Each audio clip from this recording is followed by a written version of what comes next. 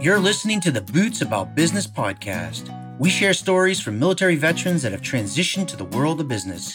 On the show, you'll hear conversations with business leaders, executives, and entrepreneurs that all started their careers wearing boots in the service of the U.S. Armed Forces. This podcast is equal parts about sharing great stories, helping veterans, helping businesses, and fostering a greater understanding of the value veterans can bring to business. And welcome, everybody, to episode number 11 of the Boots About Business podcast. I am your host, Frank Strong, and here with us today is Tim Callahan. He is an Air Force veteran and serves today as the Senior Vice President and Global Chief Information Security Officer at AFLAC. If you work in cybersecurity, chances are you've come across his ideas. He's a regular on the speaking circuit at industry conferences. Welcome to the show, sir. Thank you. One of the things that I've observed in some of the talks you've given is that you are a proponent of recruiting veterans into cybersecurity, and we're going to dig into that later in the show.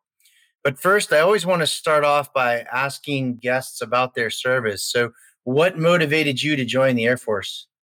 I had graduated from high school early and had went into the workforce, started kind of down the college path, and really wasn't finding anything that interested me or couldn't get really passionate about. So I ran into a recruiter, talked to him a little bit, thought I intended to go in for 4 years to, just kind of see the world, get my head on and figure out what I wanted to do.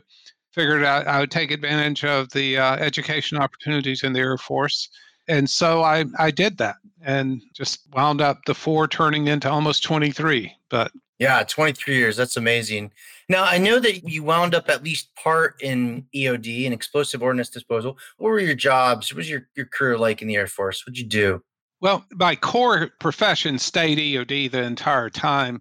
Towards the end of my career, the EOD teams were reorganized during the grand Air Force reorganization after, the wall fell and we went through that. We joined with the civil engineering team and forces and became part of that. So that gave me some opportunities that I probably wouldn't have had otherwise to kind of expand my career.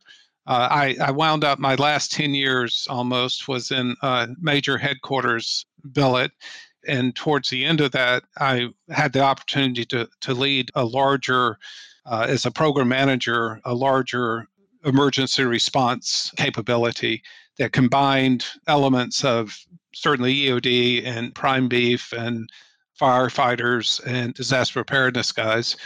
So that really broadened my perspective in the Air Force. Yeah. Did you have a chance to go anywhere interesting, maybe for training or deployments? I did. The concept there, we would be organized in very large EOD teams and then disperse out of their EOD flights is what we called them. And I spent 2 different tours in Germany in a flight. And, during that time, I deployed in some very interesting places. I can't really always talk about the places even now, but they gave me good opportunity. My first tour in Germany, that was before we had a CENTCOM. And so the area of responsibility joined up with the Pacific, so we kind of cut that area someplace around India or whatever. So I wound up doing some missions over in that part of the world and the Middle East, and fortunately got to do some things in the Mediterranean area as well. Yeah, very cool. Looking back on your career, 23 years in uniform, what do you think the service taught you? What are some things that you retain today? Yeah, so it certainly taught me, I go about my job in a very risk management fashion, which, EOD definitely taught me a very practical lesson in risk management. And, at one point I gave a talk about using the military uniform all the way up to the bomb suit and robots based on risk. And if you kind of think about it, the PT uniform meets a particular need, right? Based on the environment, based on risk, and based on what it is. And then you can go through each of the different gradations of the battle dress on into, like I said, the bomb suit. And it's all tailored to risk. But in each of those cases, there's a give up. For instance, you're wearing the full bomb suit, you're not as flexible as you are in the PT uniform. So I think that fundamental, almost innate now view of risk is kind of built into the military professional. I mean, you're taught to always, have great situational awareness and base your decisions on the situation. I think many of our civilian counterparts miss that in their careers. They're not faced with quite the same penalty the military professional is. I think that's well done. I'm reminded about my years in the Army where we had these risk management cards. Every single event, training or real world, didn't matter. You had to have a risk management card. And if there's one thing that I remember from that, it is that risk equals the probability of something happening along with the severity. And then you can take steps to implement to reduce that risk, to reduce that probability and bring the risk level down. It's a great analogy. So you're a career Air Force person, you're getting ready to leave. How and why did you leave the service? It's just your time's up, you're ready to retire? Or? It was. I had gotten to the point in my career the only next assignment I could get was another headquarters billet. I mean, a lot of people say I'm crazy, but I got orders or had pending orders to Hickam in Hawaii. And, my wife and I went over on our house hunting and we kind of looked at the environment and it was amazing. In a headquarters billet, a program manager, EOD program manager, or whatever, major command program manager, you stay on the road pretty much all the time. Mm-hmm. I mean, that's the job, to be out with the teams, to be assisting and equipping and leading that. So, we went there and my wife had her own kind of career going. And I found that we did everything you could possibly do on Oahu in 1 week. And it was like, I couldn't imagine leaving her there for 3 years, her giving up her career. It was a very tough decision, but I decided to retire instead of that. I've often said if I could have gotten a field command, I probably would have stayed. But, everything works out for a reason. Yeah, the Air Force's loss was Aflac's gain. So what was the transition like? How did you land your first gig? So again, I would like to say I planned all this, but most of my life, it's been taking advantage of opportunities as they present themselves.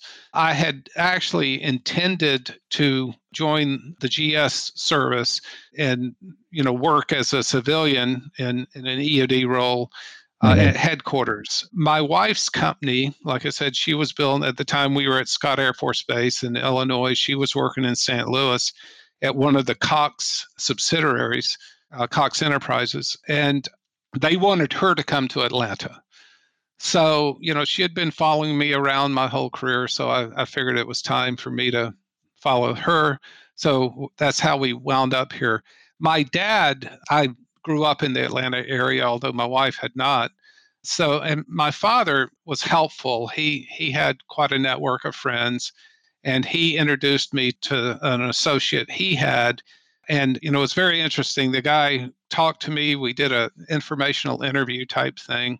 And his name was Dick Wasser. But he told me, he says, Tim, I can hire you today, but I think you can do better than what I can offer. I have a friend over at SunTrust that happens to be looking for someone. Their VP for construction management has just retired.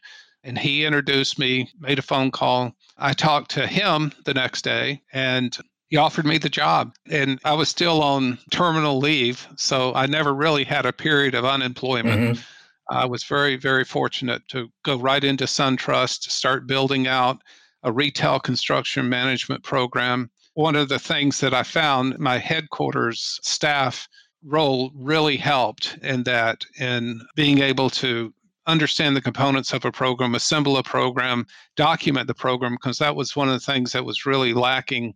And the reason Ted, my new boss at SunTrust, had hired me is to be able to build and document a repeatable process for building out branches. Mm-hmm. And so I did that. I had enough of the construction background from, like I said, the expansion into civil engineering, but I definitely had the process and the documentation and procedures and being able to build formality in the program. So that was very instrumental in my success there. Yeah, so construction management, that seems like a far cry from EOD and then between EOD and cybersecurity where you are now. What was that transition like? How did you get into cybersecurity? Well, when I was in the military, I always, EOD units are small, self-contained units. So we all had additional duties. I generally migrated more towards the administrative as an additional duty, things like information security officer, communication security officer, operations security officer. And so I had all of those additional duties. So throughout my career, I generally just was very interested in that and took additional courses and training that the Air Force offered in that, especially as we were moving more into security. And EOD has a vast amount of classified information, and we were starting to digitize more. Mhm. And so the combination of those things, making sure that it was secure, knowing the discipline, again, understanding the whole risk matrix and the risk management process really helped me. So as SunTrust made a decision in 2001 timeframe to go from separate banks into one combined large bank. And when they did that, they had a need for a corporate security program. So I had met a gentleman there, and he asked me to come over and establish a PMO type concept within the security division. And so that's really how I started combining my skills with program project management, combining my skills with security as a discipline, my risk management skills. And then that led for me taking over a fairly large group. So keeping the PMO and then also having the access management function and support services function for the security division. And then I was recruited as a CISO to a bank up in Connecticut and back to SunTrust, Yeah. more senior role. So that's kind of how it progressed. Huh. So today you're the chief information security officer of a very large insurance company. And one of the ways I found you was a talk that was recorded. It was a talk that you gave in 2017 to the RSA Security Conference, which for anybody in the cybersecurity world or outside the cybersecurity world, the RSA conference is enormous. Back in those days, so many years ago, we used to have real conferences given the COVID era. But you presented a case study on Aflac. And one of the areas that you focused on was on building a team. And at the time, I don't know if it's still true, you might have perspective on that. I welcome that. But there was, huge talent crunch in cybersecurity. The headlines in the security trades were 0% unemployment. They just couldn't find talent. And one of your solutions you offered in your presentation was recruiting veterans.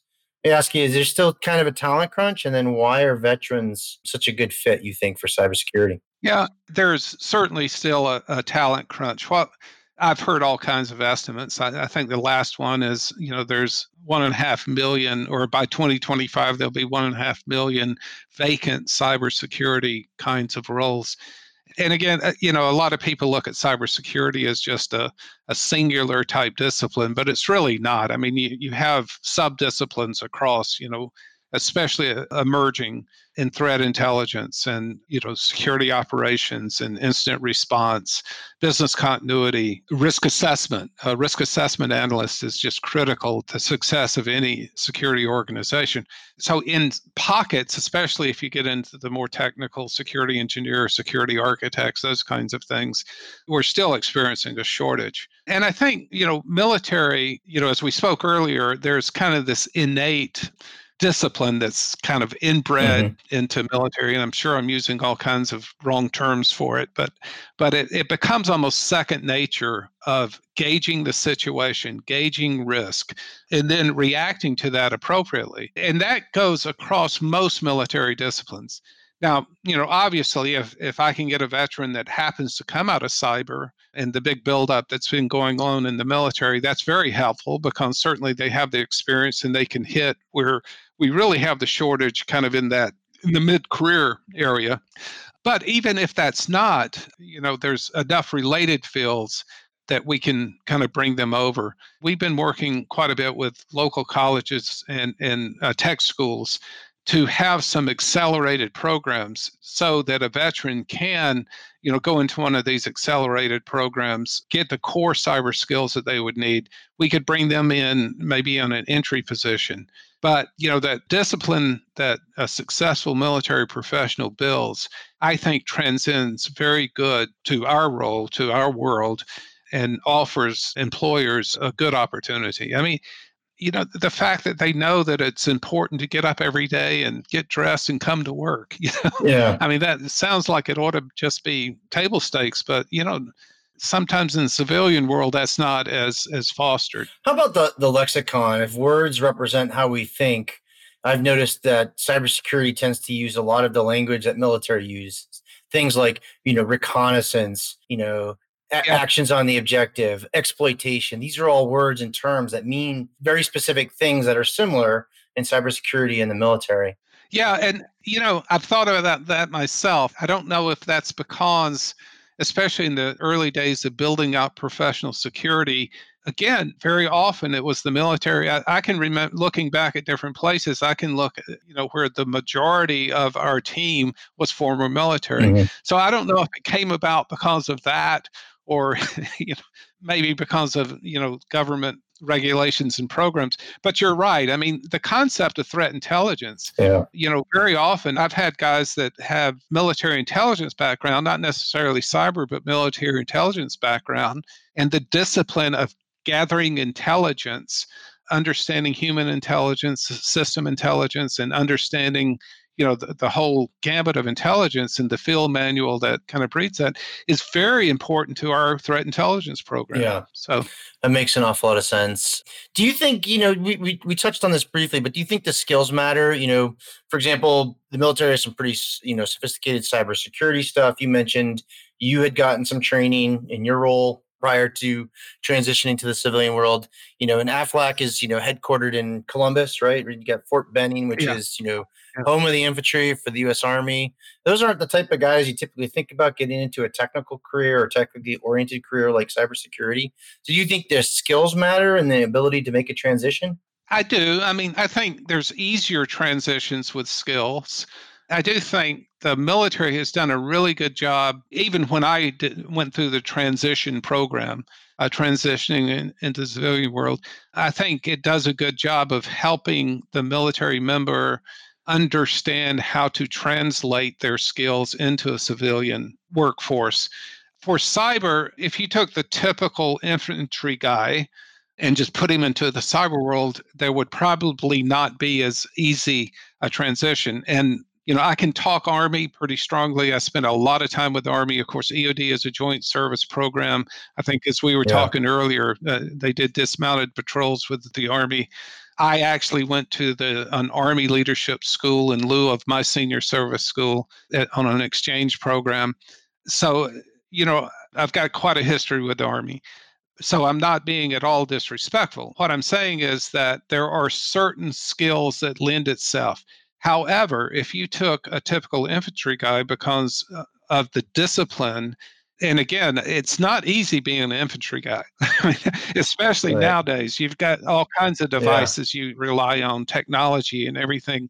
But what we could do is get them in one of these accelerated courses that's popping up kind of all over the country. Matter of fact, one of my additional duties, if you will, I'm the chairman of the National Technology Security Coalition, which is an advocacy group for CISOs on Capitol Hill. And the one thing that we've really been advocating is the Cyber Core program be extended to community colleges and tech schools, not just universities, so that we can, have maybe military veterans go directly into one of these vocational type spheres, and because of their core discipline, learn the skills they need, and then wind up in filling one of the cyber roles. Yeah, for sure. I don't mean to discount infantry guys either. I spent my career in infantry, and the average soldier today in the infantry isn't what it was No, 20 years no. ago. They've got optics and laser range finders and really sophisticated comms, cipher text, frequency hop, there's all kinds of, IED detection devices, drones. It's incredibly technical, even on the infantry side. It's not just a Bubba walking through the woods with a weapon anymore.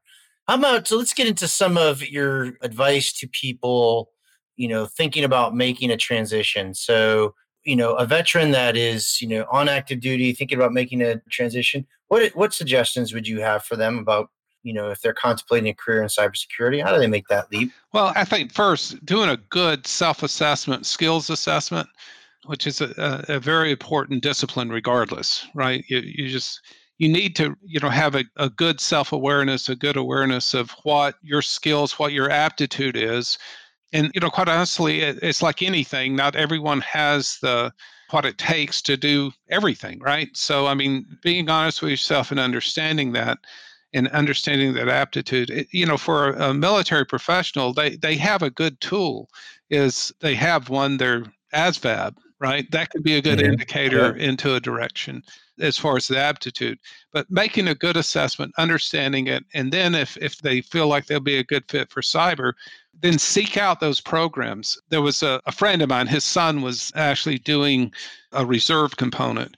I think it's Army Reserve component. And he asked the very same question, what I want to do. And I said, well, you're in the reserve. See if there's any opportunity that you can cross-train into one of the cyber fields and certainly get the expense of the military, so to speak, that training that you need. That's one way to do it. You can transition in the reserve.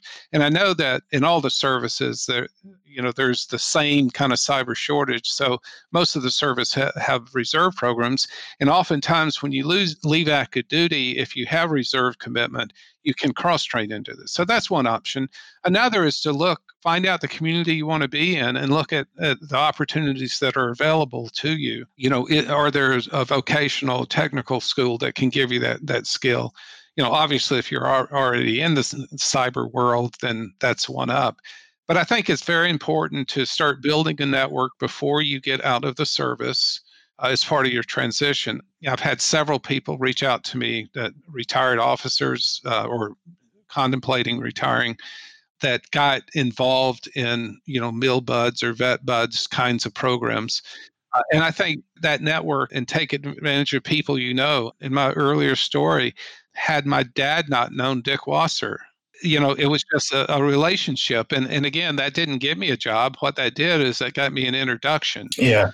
And taking advantage of that, taking advantage of people, your family members, et cetera, right? Just to get yourself positioned. Yeah, that makes a lot of sense. How about for your peers? I'm thinking about other CISOs, other chief information security officers that, may not have the exposure or experience with the military that you have. And, what suggestions would you have for them in recruiting veterans? They're dealing with a talent crunch. They're looking for talent. What would you recommend to them? Well, the same thing. Use this as an avenue. Any company, public company especially, but any company, there's probably some corporate social responsibility component to your company. And any part of a good corporate responsibility program has a veteran outreach program, a minority outreach program, these programs that are there to make society better. And so I do advise people to, recruiting veterans, being open to that is part of a good corporate social security program. It's also very good that you build that network and that opportunity and have the conversations. Again, in Georgia, we're so blessed. We have the National Cyber Center in Augusta, and, the Army up at Fort Gordon, has opened that up. And, the opportunity just to meet a lot of people that way is fantastic. But even, CISOs that aren't that close, they can reach out to military installations, become part of the transitioning program. When Fort Benning was still open, not Fort Benning, but Fort McPherson was still open, I worked in Atlanta and participated in the transition program, went over there and gave talks. I thought that was just my responsibility to give back some. But, the military transition programs are always looking for civilian partners that will come in and talk and give opportunity. Yeah, I didn't think about that, but for sure, I can't tell you how many deployments I've come off where there's a whole program and they're looking for people to give presentations on, what's a day in the life in cybersecurity, because some of these guys don't know, and gals, and there's a real opportunity for them. If someone has a question for you, if they want to reach out, where can they find you online? LinkedIn, certainly. I find that I almost get as many LinkedIn emails now as I do traditional emails, but that is, or you can email tcallahan@aflac.com. Pretty simple to remember. All right, excellent. We will put those in the show notes at bootsaboutbusiness.com. Tim, thank you so much for your service. Thanks for coming on and sharing your experience, and for all the things you do, really being an advocate for veterans out there and sort of opening up a door and showing them an industry that they could get into if they so choose. Thank you, Frank. I appreciate the opportunity. Thank you for listening to the Boots About Business podcast.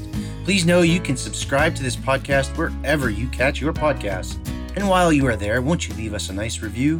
It'll help the show and in turn help other veterans. Finally, if you know someone that's a veteran in business or is an entrepreneur with a story to share, hit us up using the contact form on the show's website.